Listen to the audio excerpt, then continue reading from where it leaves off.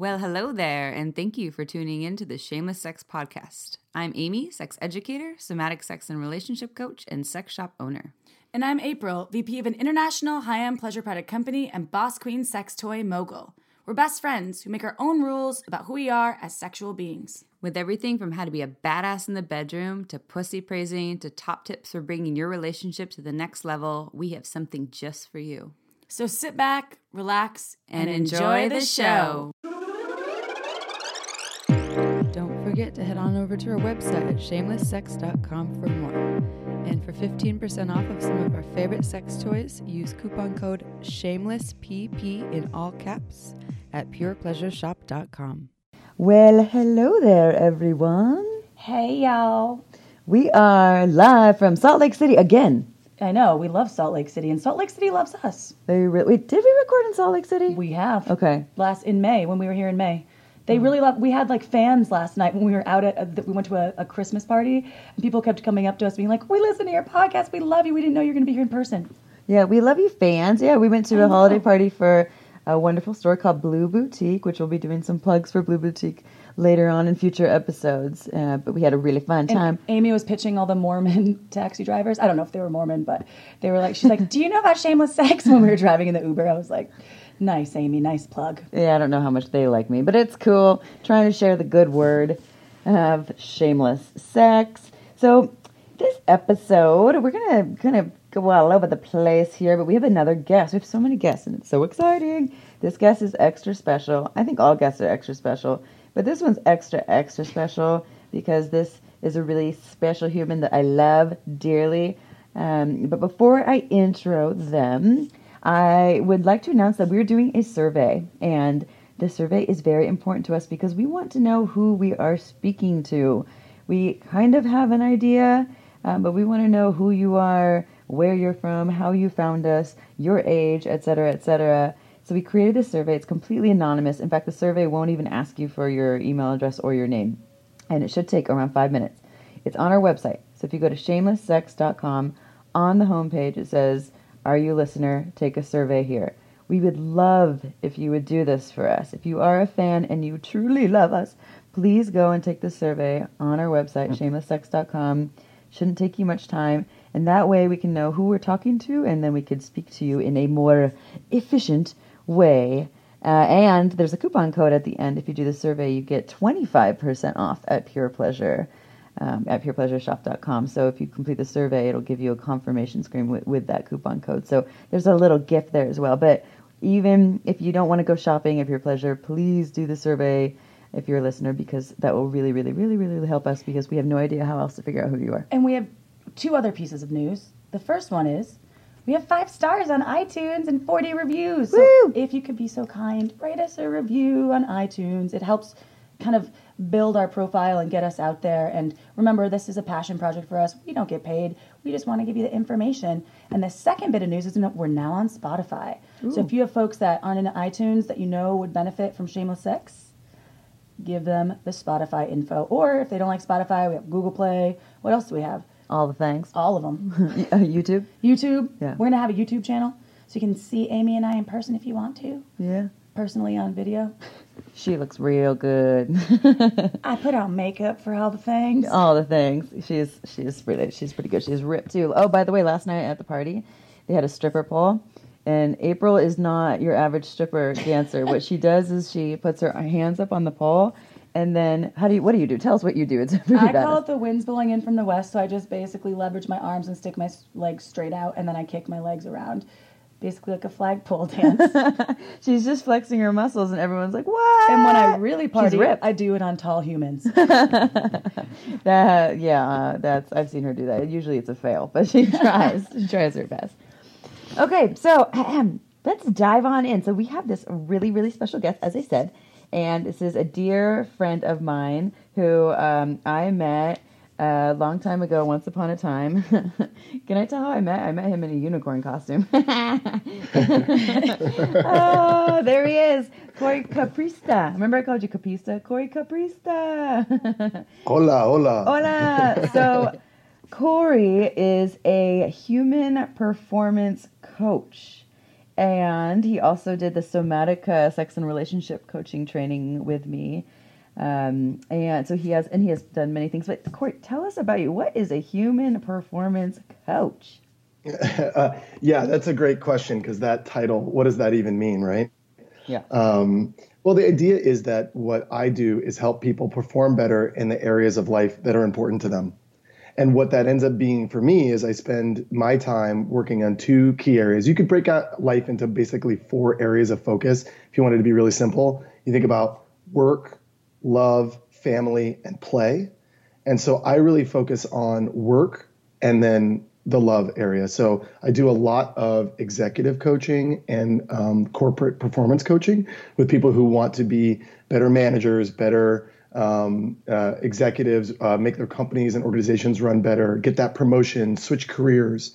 And then I also do a similar thing with people looking for, looking to have a better love life. And the idea is basically people need to have clear dreams that are inspiring to them, and then they need to figure out how to actually realize those dreams. And we all have our own things that we're really good at, and our own things that we're really challenged by. So in the area of love, for example, it's like, well, what kind of relationships do you want? And what is stopping you from getting there? And a human performance coach, as you just named, is just someone who comes in with you and can help understand who you are, what you're doing, and ways to get you to where you want to go easier, faster, better. So that's what I do at the highest level. I have the sort of the luck of working with the top corporations in technology industry in San Francisco and here in LA, sort of like Silicon Valley and then Silicon Beach down here, and then get to work with some amazing people in their love lives as well on the more personal side. It's just kind of funny that those two things don't tend to go together. You know, people in the corporate world don't want to talk about their love life, and when you think about love life, you're like, I don't want to talk about work. But it's shocking how much is similar in terms of what people struggle with. It's like, there's a saying, how you do anything is how you do everything. And I really do find that. So sometimes I'll start coaching someone in the corporate world and we'll end up talking about their love life, or we'll talk about someone's love life and then end up talking about how they're struggling in the same areas of work. Because, number one area of any relationship, and really work and love is based on relationships, is communication. So that's sort of the thread that goes between all of them. And I find that some of the same tools really help people in different areas. You can just get a little bit more naughty and real sometimes when you're coaching someone privately on their love life than you can when you're doing a workshop of 20 people in corporate America. I always hate that I hear this from people where they're like, if your work life is going well, your personal life suffers, and then vice versa. If your personal life's going well, I've always tried to beat that scenario. Is that like something that you can help with? Can you help me with that, Corey? Can you help me with the balance? Yeah, definitely. Pete, the sort of idea of like work-life balance is like this term we all talk about. It's kind of a myth. I mean, there are trade-offs, right? Like you only have a certain amount of time and energy and focus, but I tend to find that the people that are good at having clear visions and dreams, about communicating those visions and dreams, about acting on their commitments, upholding their commitments, going towards and realizing vision, it kind of plays in both. People tend to have the same skills in work and love. Some people just don't understand how to transfer those things. So there is sometimes like work life's going well, but I don't know how to actually bring the skills that I'm good at in the work area to my personal life, or vice versa. So sometimes there's blockers, but I don't think that, I think that's definitely a myth that you can't have both going well. I agree, and I'm trying to fight that myth all the time. I'm like, my work life's going awesome, and so is my personal life. I'm trying. It's a job. It's about communication. And you mentioned radical honesty when we were first talking to you, and that's something that I also try to practice. And I think, Amy, you do as well, sometimes to a fault, right? And that's how you're helping with. Does that help with the communication in the corporate world?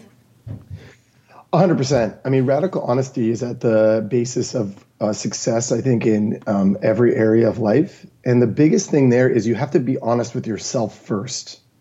And I think that radical honesty with what you want, who you are, that's like the key. And then it can flow outward to others, and it needs to flow outward to others. But absolutely, radical honesty is the foundation, because people it's painful to look inside sometimes. I'm sure you ladies have found that in doing your own work or working with clients, either in going deep in yourself or helping other people get really honest, how it can be really challenging to do it. It's simple, but not so easy.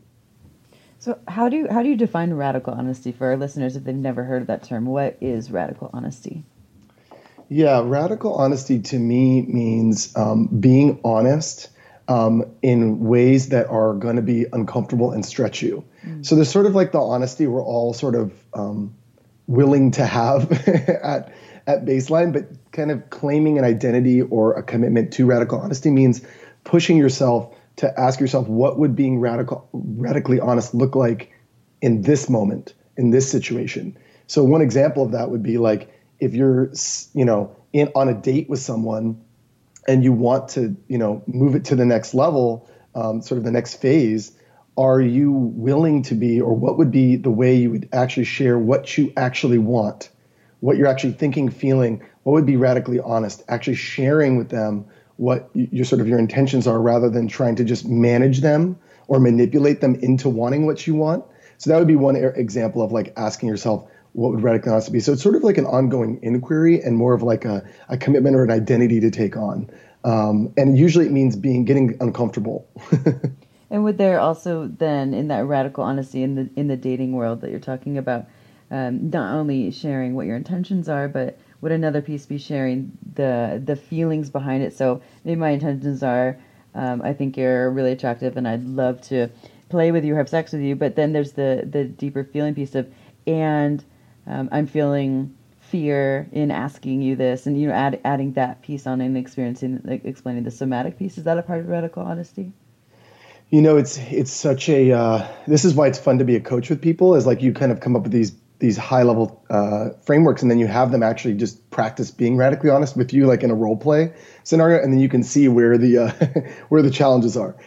So one thing that's really key about radical honesty is it's simple, but it's not necessarily easy, because the key of it is being eloquent. So having grace in your communication and eloquence does matter. So sometimes when we think we're being radically honest, what we're actually doing is sharing our lowest self, our fears, our anxieties. And that is actually puts a lot of burden on the other person to create space for that and be able to process that and keep it sexy and playful. So sometimes it's good to share that. But my question for you, or for anyone who would be in that moment, is, are you sharing that from your highest self, or is that your lowest self you're allowing to sort of to be your voice in that moment? And my sort of question for people is, are you keeping it playful? Like, if we're talking about what you want, I want to be sexy, or, hey, I really love you and I'm really interested in like taking this relationship to the next level and sort of being more committed to each other. Are you taking that into too much seriousness, or are you taking that into not enough seriousness? And the question for me is like, is it staying playful and fun, or is it starting to really drag and get really heavy?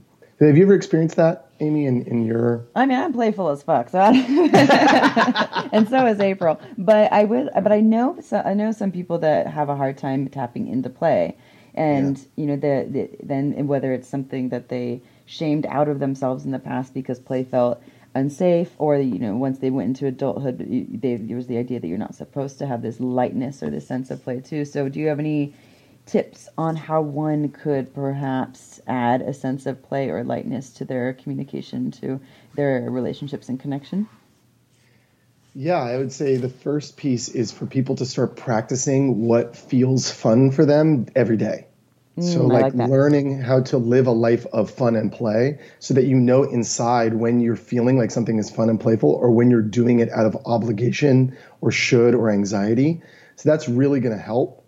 And I think some people, especially in love, and I am one of these people. So one part of my story is one of the reasons I became so interested in this world of performance coaching in the love space is that, and in the workspace, honestly, was that I had really painful negative work experiences, and I had really painful negative love experiences or sex experiences. And the pain, I was always obsessed with relationships and girls and wanting to figure that world out, but I wasn't always, didn't always do it very well.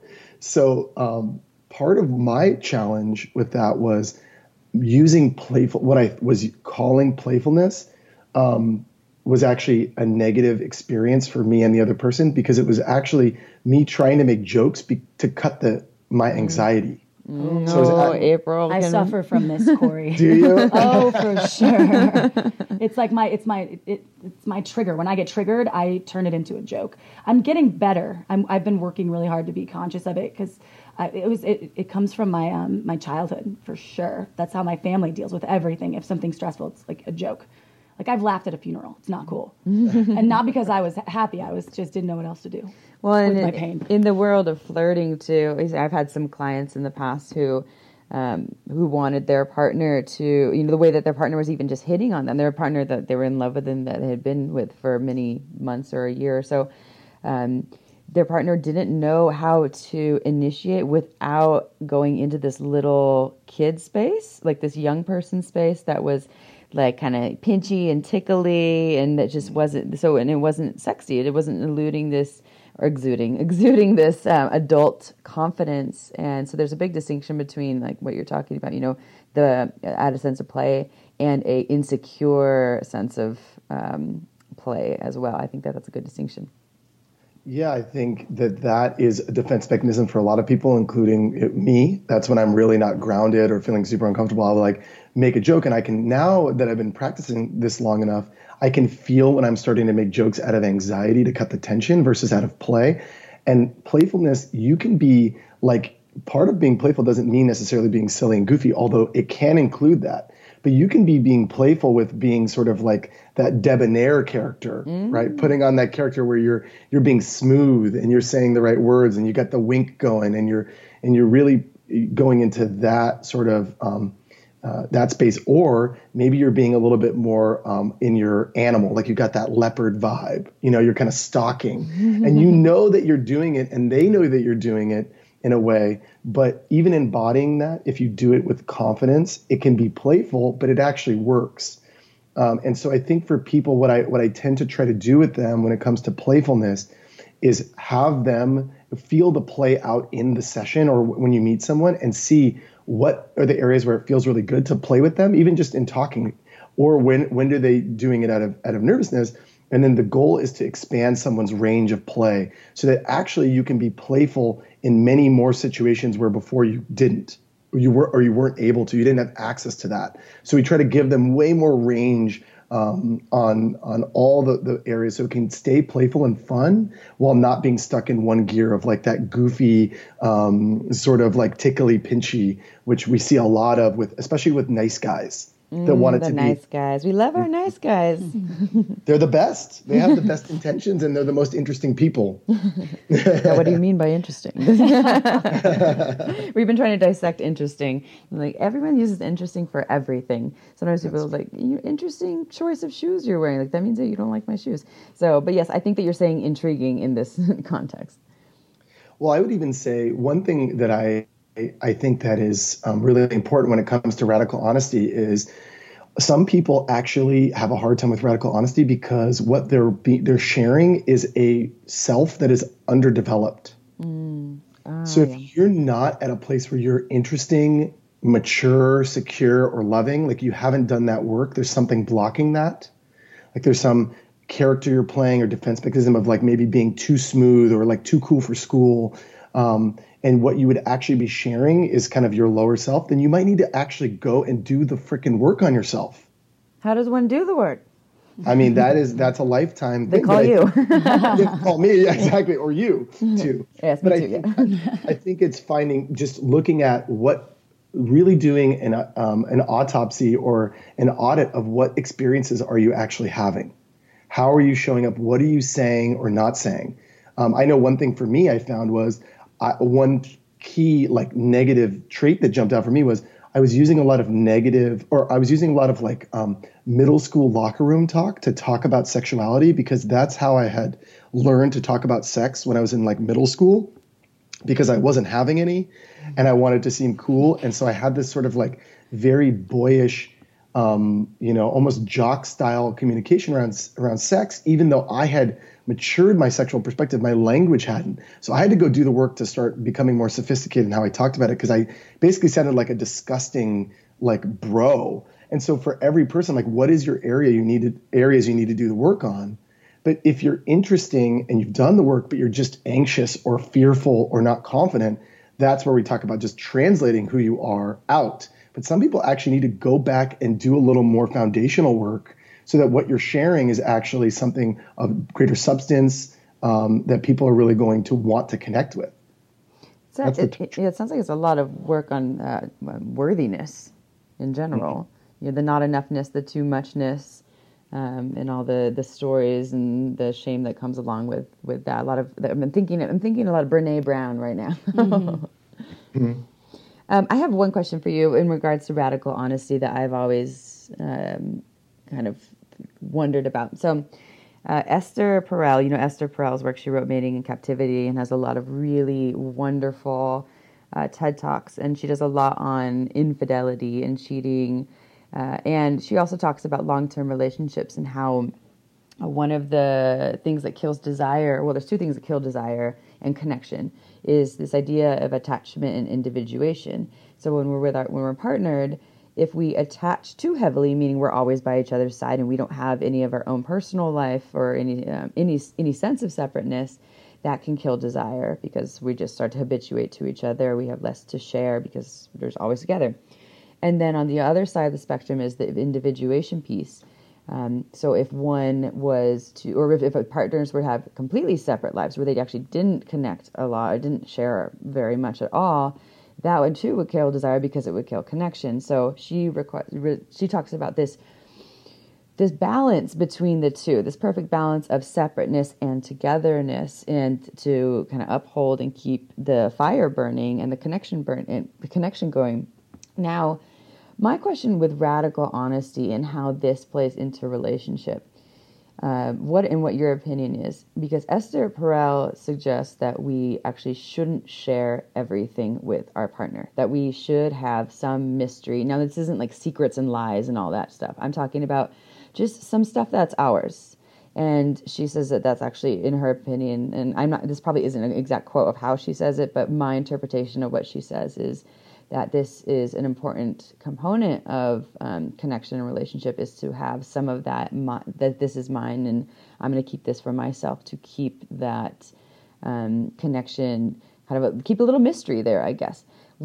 How does radical honesty play into that? Because I do know some folks who like to practice radical honesty in a relationship, meaning we tell each other we're honest about everything. That's what I do. Yeah. And it's the opposite of what I did before, or do you even agree with that, Corey?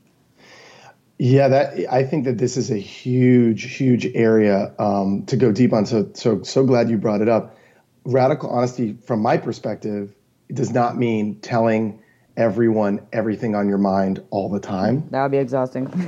It's exhausting, and it leaves no room for mystery, and it kills there's like a vibe or a flow that happens. And I have a history of being an overtalker and oversharer, where I want to share everything on my mind and talk out a situation until it's dead. And what happens is it's dead at the end. And so what I coach people towards, and what I would say, is absolutely radical honesty means saying what needs to be said, or saying the thing that needs to sort of take the situation to the next level, or to open up a certain space with someone. But it's also knowing when to stop, knowing when to shut up, knowing when to let the air into the situation, let it breathe. And I see a lot of over talkers they're orienting towards intimacy. They think that's the way that they're going to connect. That's the way that they show that they're a safe partner for people. And I think I especially see that at the beginning of relationships, and especially when it comes to trying for people out there dating and wanting to sort of move the connection from sort of getting to know you to the sort of the more intimate space, to the making out, and then all the way through sort of what I call like rounding the bases, right? Like we don't want to necessarily just round the bases from to first, second, third home as fast as possible, but at some point we tend to round the bases at some point. But so that communication around that, people tend to share too much. And you don't want to take the shine off yourself right at the start. You do want to let people know who you are and be clear about that, because there can be less heartbreak later, because if people project all over each other at the beginning. But if you tell too much, it's just going to kill it, and not give it a chance to actually to live. But April, I'm interested to hear you've moved from less sharing to more sharing. So I wonder I'm interested in what your path has been in that. Well, previous relationships with my ex-husband, I tended things that were bothersome to me or things that I was insecure about. I would just be like, I need to get over it. It's okay. Like, I'm fine with this. I'm fine with this. And it ended up eventually. It wasn't the demise of our relationship, but it would build up inside of me, and it ended up just causing me a lot of pain because they were things that we probably could have worked through. But instead, I just decided that I needed to get over it. And it was various things of all different ends of the spectrum. And of course, there were cultural differences, but things that I probably now, being the April I am in this period of my life, I would definitely communicate much better in that part. Now, I think that sometimes my partner is like, you are over communicating sometimes. And I feel like I want to find a better balance of my previous way to communicate with my partner and the new way, just because I'm trying to get in touch with my vulnerabilities and I'm trying to feel safe. So I constantly share my insecurities. And sometimes I think I can get better with the way I share it. That's what I'm working on right now. And I was telling Amy the other day, I was trying to communicate something and I ended up telling my partner that I need to lower my expectations of him. And I was like, whoa, wait a second. That's not what I meant.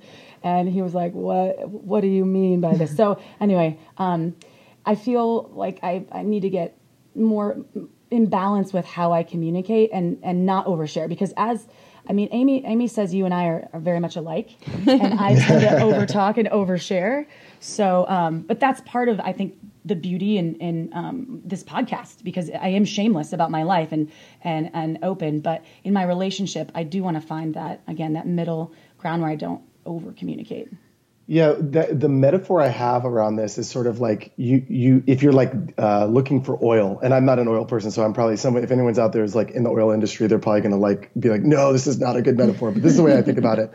It's like you're digging like holes and you're looking to strike oil.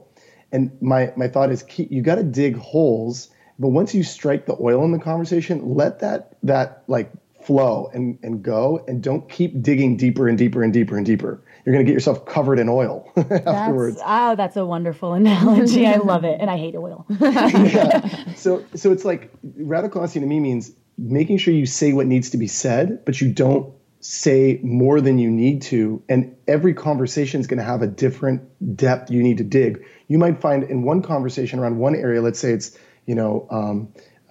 let's say you're in sort of an open relationship and you need to bring up, time spent, how your partner is balancing their time between you and another partner.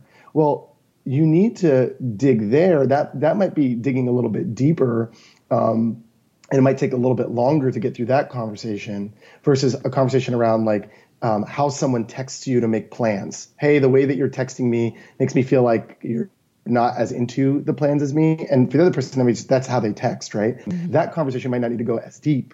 And so it's feeling out, when have you gotten to that like the gold, the black gold, as it were, if we're talking about oil? Mm-hmm. And when could we then I talk about like flowing into that conversation and then flowing back out of it. And that's the playfulness. Having the conversation as long as the energy's there and it feels like it's productive, and knowing when to sort of roll back out of it before it starts really draining and dragging people down. So that's one key.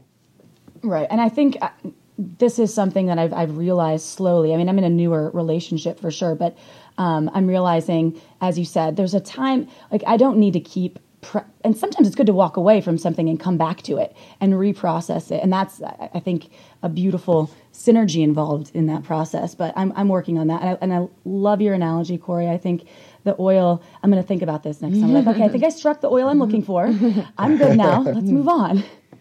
Yeah, and I think the other thing that you said, the second thought that came up is, asking yourself, am I sharing my anxiety or my hurt from a place of strength and vulnerability, or am I sharing it from a place of anxiety and hurt? And sometimes you can share the same thing. It's the same conversation, the same topic, but not embodying the anxiety or the hurt allows it to be a more productive conversation because you're in your place of vulnerability and strength.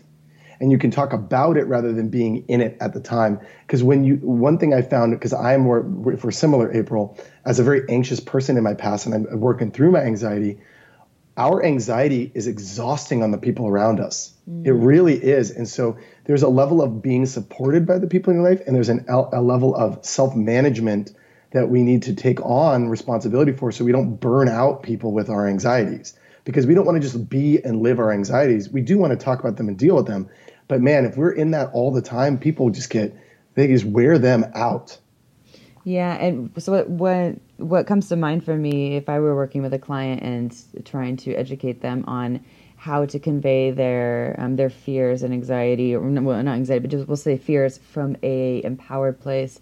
And maybe you have different advice too, but mine would be to, before you just share that I'm terrified, I'm scared, I'm fearful, to actually sit with it for a little bit, not too long. Don't go hide under a rock for 8 days and let it build, and so that you explode and you go into a worse place than you were to start. But to really sit with it and feel into it and to understand it and write about it and breathe into it and dissect it. And just figure out what it is, where it's coming from. And most likely it's just coming from past stuff that's yours, your own stuff. Getting clear on that, finding out what it is that you need in those moments. What is it that you're desiring and what you're looking for? And then once you feel strong in that, conveying it from that place. And I'm wondering if you have some other tips on how one would be able to convey their fear in a empowered space versus their lower self space. Yeah, Amy, I think that you nailed it. I think that's part of the reason that it's so important to spend some time with it. And I'm just going to add on and say, specificity of language is power. Specificity of language is power in this world. And so if you are not able to be specific in what you're thinking, feeling, what you want, then you're disempowering yourself and the conversation. So a lot of times what I would say is that time where you're sitting with it and journaling and meditating on it or just feeling into it, it gives you an opportunity to be specific with your language. And that gives your partner better access into what's actually going on. And then there's a lot less collateral damage as you interact on that. Because what you say does have a charge to it. It does matter. So one of the things we like to work on with clients or with people is helping them be more specific and helping them notice areas where they're not being specific to actually what they really feel, and they're using words that actually are damaging or hurtful in some way. They're triggering things, bringing things up that actually aren't productive. They're actually not in alignment with what they want to talk about. And one example of that is, when I'm in a sexual dynamic with someone, so we're in a sexual experience, there are times where I'm not feeling fully there, like I've actually gone away mentally, or my body is actually not turned on, right? Mm-hmm. So those two things happen quite a bit, and I think those are very normal. But in the past, I would use language, for example, that's like, "Oh, I'm not turned on right now," or "I'm not really here with you right now," and those have been it really makes people contract. And so two words that are actually more specific and I think have the better power to them are, I say now, I'm not feeling, if I'm not turned on instead of turned on, because that has so much social connotation to it, cultural connotation. Pointing your finger, like something about the other person. Yeah, like you don't turn me on. People always wonder, am I turning my partner on? Am I sexy enough? I use the word activated.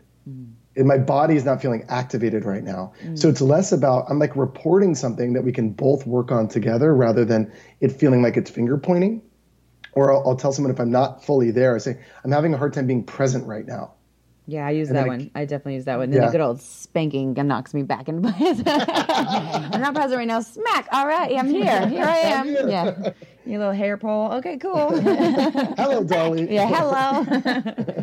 Consensual though, everyone. It was consensual. I wanted that spanking. Yeah, no, I think those are that's important. The power of our words, and then here's the balance though. We don't want to be in our heads and constantly walking on eggshells. Am I saying the right thing? Am I saying it perfectly? And it seems like the message here really is to slow down so that we can speak with more intention and have more awareness of where things are coming from and speak from that place, as opposed to just being reactive, word vomit. I'm feeling this, and then I want this. It really takes that slowing down, which April and I are both trying to do with our speech in general. It's so hard. We are so excited. That makes three of us. I know you're like it's Corey. Everyone, I just want to let you all know that Corey's kind of the male version of us. And it's he's if we had a third person to do the podcast with us, it would probably be Corey. There's no higher compliment than I could receive than that. It's good stuff. You're I think that what you're saying is important. I think truth, it comes quickly, but it moves a little slower than our anxious brain sometimes, or our fear mind, or even our excitement mind can move so fast that it kind of bullies or bulldozes over the little bit slower truth. So like you said, it doesn't mean like obsessing over the words forever or taking 8 days to go into your shell. It's just slowing down a little bit. Even if it's in the moment, taking an extra 3 or 4 or 5 seconds to feel, okay, I feel what I'm feeling. What is that actually about? What does it actually mean? Or it could be taking a couple hours before you talk to your partner. So it's just that little bit of time to check in with yourself and feel into that sort of the truth that lives a little bit more in your chest and your belly than the one that's running through your head, because our mind can play tricks on us so easily. And then it does a lot of damage really quickly before we're like, oh shit, I shouldn't have said that.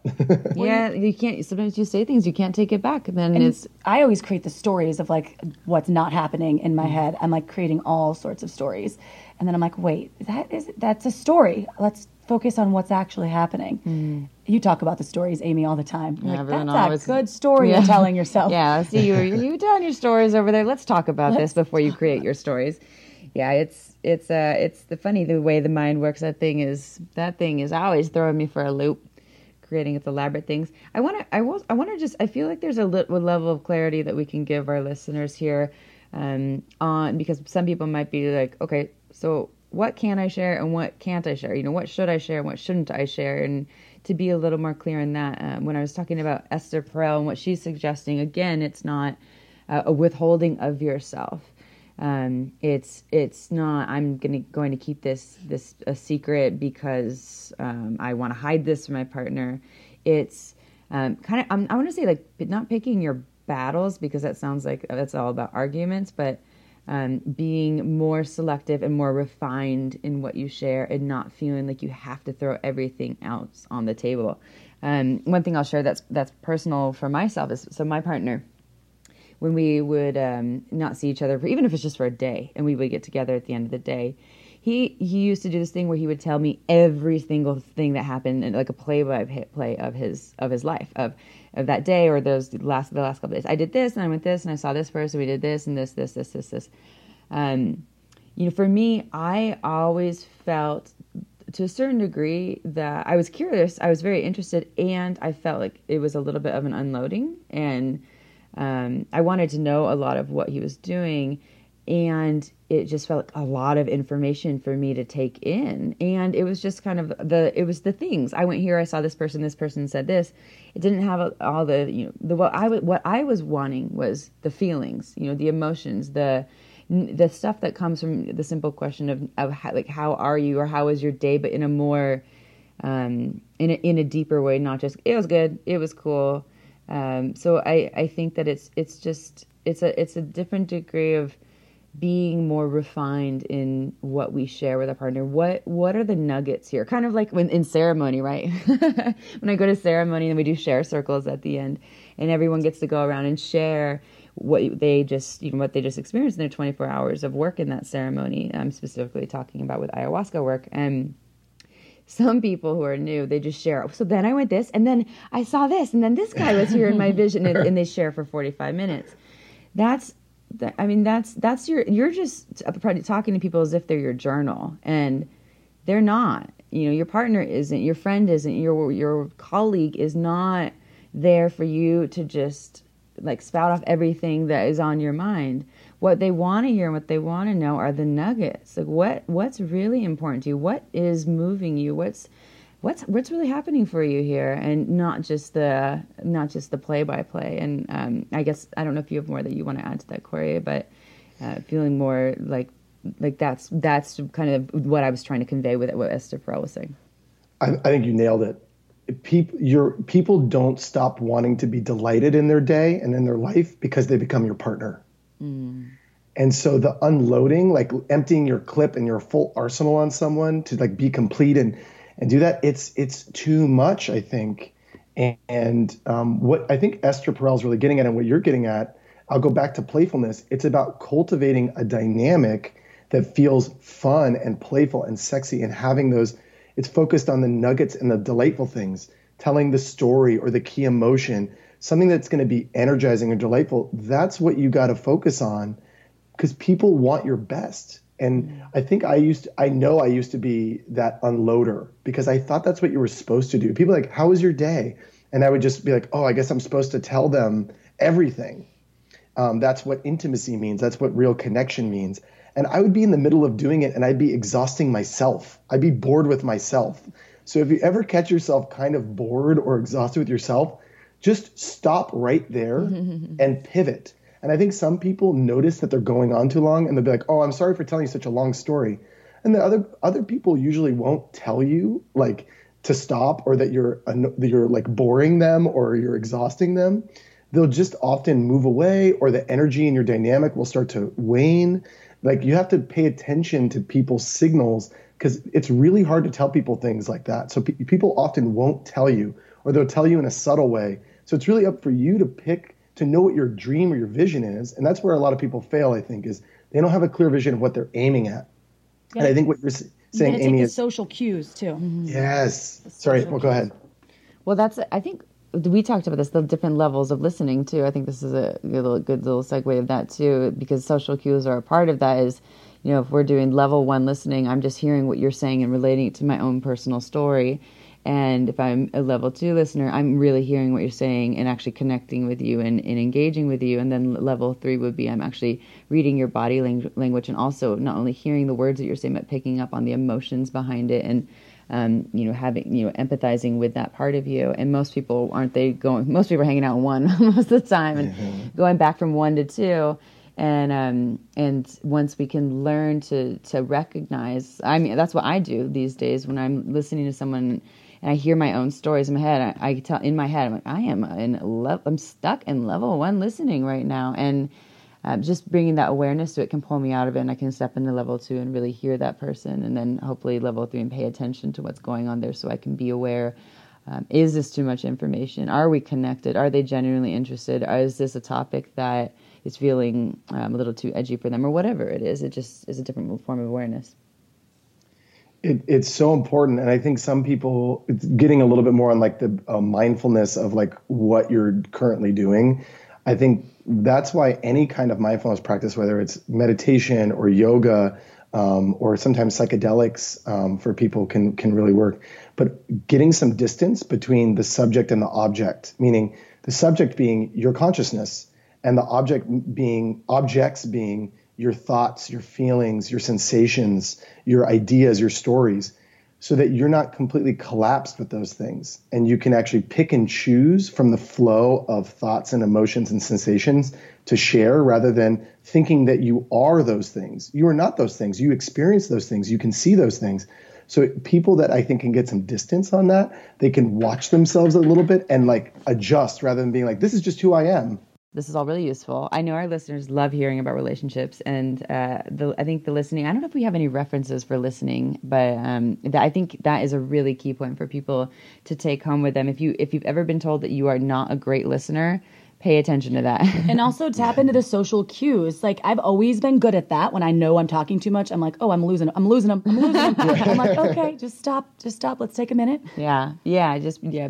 Bringing some more awareness and slowing down. And it's a practice. It's all a practice. Yeah, you can always ask questions too. That's a good point of, are you enjoying this conversation? Is this something you're interested in talking about? Because we can Would change you the like subject. me to stop? Yes. Do you relate, when you talked about the 4 components of your work, and like it was love, work, obviously, what were the other 2? Family and play. Family and play. Do you filter sex into like the love or the play part of that equation? I think it can be both, but I think most people, sex will fall into the love. It's pretty foundational, and it goes into that love category pretty deeply. Okay. Mm-hmm. Or maybe it's a 5th one. Ooh, maybe it's its own thing. Sexa. Yeah, I definitely put the A at the end when I write it out for my clients. Awesome, I like it. So I want to ask you a question, a personal question. It's not going to be too personal, not like asking you about the sex that you've been having or any of that jazz. But I think our listeners, they've enjoyed past episodes when men have talked about their journey to be a better partner, better lover. I'm curious if you have any tips of what's really, really helped you on your journey to be the best, most awesome sexual self, or person to show up for your partners that you, whether it's in a casual relationship or a deep relationship. Do you have any tips for our listeners of what has served you in your journey? Yeah, I have lots of thoughts on this, but I'll start with understanding gender dynamics. And I think that this is a very hot topic. It's kind of a loaded topic, but it's worth speaking about. It's the thing that probably changed my interactions the most. And when we talk about gender dynamics or gender energy, it's not about sex. So you can be a woman and be more of a masculine energy. You could be a man and be more feminine. That's totally fine. But it's like, what are at the core are these masculine and feminine energies? Masculine is sort of the thing that is going towards. Often it is the one action. It has the vision. It's driving forward. It's the penetrator in a way, both maybe literally, but also energetically. You're sort of coming at and penetrating. And the feminine energy is receptive. It's opening. It's expressive radiance, and it's receiving. So that the dynamics between masculine and feminine, if you've never played with those, or you have heard a little bit but you haven't gone deep, I think that can make a huge difference. And David Deida, or Data, as I think how you say it, has a book called The Way of the Superior Man, and he's got some other ones called Blue Truth and things like that, where he talks a lot about gender dynamics. Now, I'm about to tell you why I don't agree with him fully, but his core conceits are really powerful. And for me, what I realized was, as I'm more masculine energy than feminine energy, and what I was living in was mostly in my feminine energy. And so I was getting into dynamics with women who were maybe more wanting to be more in their feminine, and I wasn't allowing them to be in the feminine because I didn't know how to embody my masculine. And so I had to go on a journey of learning about masculine energy and then embodying it and practicing it. And what it allowed for me was knowing how to go into one extreme or the other, going pretty far into my masculine or pretty far into my feminine. And the trick there was, in the journey of doing that, maybe I lost a little bit of my truth or my uniqueness, because I was playing the character or the role of masculine to figure out how to do that. Or if you're a woman, you might need to go and figure out how to be really feminine, so you understand how to play into that energy and that role. And that, after I went through that process, that created the ability to have polarity. So if I'm more in my masculine and someone's more in their feminine, I'm playing that role. There's going to be, just like with electricity, you have to have a sort of a negative and a positive charge. And the energy flow between those is where you get the power comes from, the energy flow between two poles. And so the same thing here, you have to have two poles or polarity to have the attraction flowing. And so that was a huge place that I started. And I want to tell a little bit, I'll pause there, because I think you both probably have some thoughts on this, but I also have sort of like tips for how to not get stuck as you sort of embody those things. Yeah, I really like that. It seems just what's such a theme, balance. Everything is a balance here. And so what I feel like I hear you saying is that this isn't related to our physical bodies, because anybody, regardless of sex or gender, can be in their masculine or their feminine. So it's actually more of like an energetic way of being, or and that we kind of travel all over there.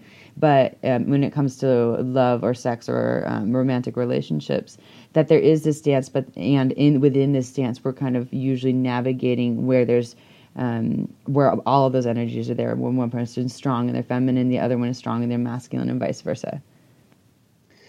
Absolutely. And, the truth of it is, people who are more feminine identified, energy-wise, they want you to come to them and take control and bring it. And if you're sort of attracted, but you're not confident enough or don't know how to step into that energy, you have two people sort of in the receptive space, and there's no one to go into more of that forceful, direct, penetrative energy. And so there's not that polarity that happens.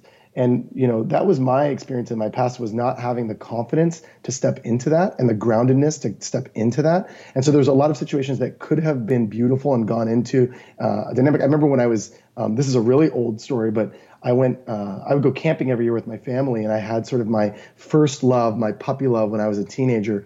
And we really were into each other. And we got to a place where we're like laying in a tent alone, just the two of us on pillows, on like the same pillow, like inches from each other's face.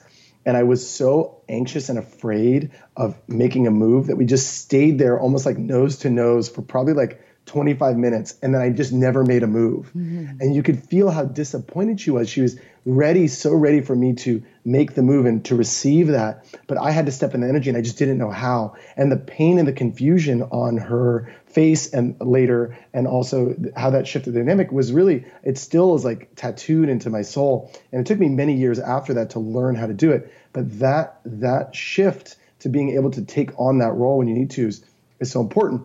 But what I find when people step into this work, I just want to say this to anyone who is doing any sort of like masculine or feminine work, is often we have to go to more of an extreme to learn, and people end up so far in their masculine that they lose their natural balance. And so there's sort of a swing back to a more ratioed amount of masculine and feminine. And I would say for me, I'm probably 60% masculine, 40% feminine. So that's really important because it helps you actually maybe choose a reciprocal partner that's going to be able to play with you properly. So if you're naturally very, very masculine or very, very feminine, you probably want someone who's very feminine. Or if you're very feminine, you want someone who's very masculine. But if you're more balanced, you might want someone who's more balanced. And I've found that once I've been doing that, I've been pulling in partners who are more on the androgynous side, women who have a lot of masculine in their mix, even if they're probably more feminine on balance. Yeah. I love that. I think we talked about that in a past podcast a little bit, but you just really broke it down in a very easy to understand way that was really, really well done. And I think that our listeners are going to love that nugget. So you said you had some tools. So we actually need to wrap it up in a moment. So do you have any last tools that you would like to share with our listeners that were in regards to this journey of yours to, I don't know if it was related to this piece about masculine and feminine, but to be your most awesome sexual being that you are. Yes, totally. I would say that the first one that I see a lot with guys is spilling the energy. Get excited, you're into someone, and your energy is just pouring out of you all over the person. And it's an intense experience on the other end. It's a lot for them to handle. So I would just say for men to practice, especially, or masculine people, or even people who are just really excited. I think women are women. It's both. Actually, now I'm thinking about it, I've coached men and women on this, and a lot of women have a challenge with this. Is learning to flirt with your eyes and containing your energy, and trusting that a little goes a long way. A little bit of flirting and play and showing that will let someone know, and if they're interested, there's going to be sort of a circuit created where it will build naturally, rather than feeling like you have to really prove to them or show them that you're interested. I like that. Mm-hmm. Yeah, less is more, people. Less is more. Except when you're a stripper pole. Yeah, legs out, baby, legs out. And then I would say, honestly, get better. If you're not feeling super confident in your technique with touch and pressure and things, work on that, because then you'll feel very confident and there won't be that anxiety or nervousness when you go to actually bridge the connection physically. So if maybe take a massage course is something that I think is a really powerful tool, because you learn how to touch and listen to bodies sensationally. You listen to the sensations in your own body and the other bodies. And I think listening has been one of the key themes, right? So listening so much to signals physically is a big key. And so get better in your technique that will allow you to actually guide that experience. And then also listen to the signals that are coming from someone, whether they're interested or not. That's a huge one as well. Mm-hmm. Note to self, people. And I really like that you're that this is your journey, and you identify as what you use he him pronouns, and you're saying that this applies to everyone, anyone and everyone. I like that distinction, that this is something that if there's any truth here, regardless of your sex or gender, that this is speaking to you, then there's some really great tools here for you. One more thing. Can I say one more thing? Yeah. If you are not enjoying yourself in your sexual dynamic, if you're not laughing some of the time and like having these like open rolling experiences of like tumbling around and laughing and play, and then you can move into a sexier space, you can move into a loving space. Just remember to have sex in your love and love in your sex, and you can play with that ratio. I think that's like, just make it fun. And if it's not fun, have the confidence to pause and say, what's not working here? And it's a continual inquiry and a question. Ask yourself, what would make it fun right now? Do we need to go a little bit more into like lightening it up for a moment? Or do we need to take it a little bit heavier and deeper and darker and, a little bit of bossing each other around or role playing? Like, what does it need in that moment? Just be willing to ask yourself the question and get out of the train of whatever you're just, like it's just running down the tracks, or in that game of like should. Like, what should I be doing? Get it out of here. Not welcome. That's everything we're preaching, Corey. Mic dropped. Perfect. So how can people find you, Corey?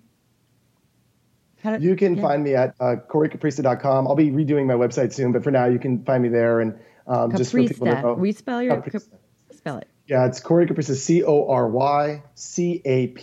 CoreyCaprista.com. It's like a Capri Sun, but oh, he's so delicious. Squeeze from the top and bottom, please. Please and thank you. Thank you. Oh, well, Corey, thank you so much for taking the time to chat with us. I think the listeners are going to love this episode. There's so much good information, packed full. And hopefully we'll see you soon in person, and you better bring that unicorn onesie. Otherwise, we won't recognize you. Yeah, that's the only way we'll know who you are. And to our listeners, just a reminder that what we shared in the beginning, we do have a survey on our website that we'd love for you to take. It will really, really help us. So as this episode ends, I want you to stop where you are. If you're driving, pull over. And go to shamelesssex.com, and it's on our homepage. It says take a survey here. It should take you 5 minutes. It's anonymous. Please, please, please do it. It would really help us so we know who we're talking to, so we can better speak to you. And again, Corey, thank you. We love you. I love you. I can't wait to see you. We'll be in LA next month, and I really plan on spending as much time with you as possible because I can't get enough of you. Likewise. Mwah to both of you. Ciao, bellas. It was a pleasure. Thanks, Corey. And thank you, listeners. We love you as well. And ciao for now. Don't forget to head on over to our website at shamelesssex.com for more. And for 15% off of some of our favorite sex toys, use coupon code SHAMELESSPP in all caps at purepleasureshop.com.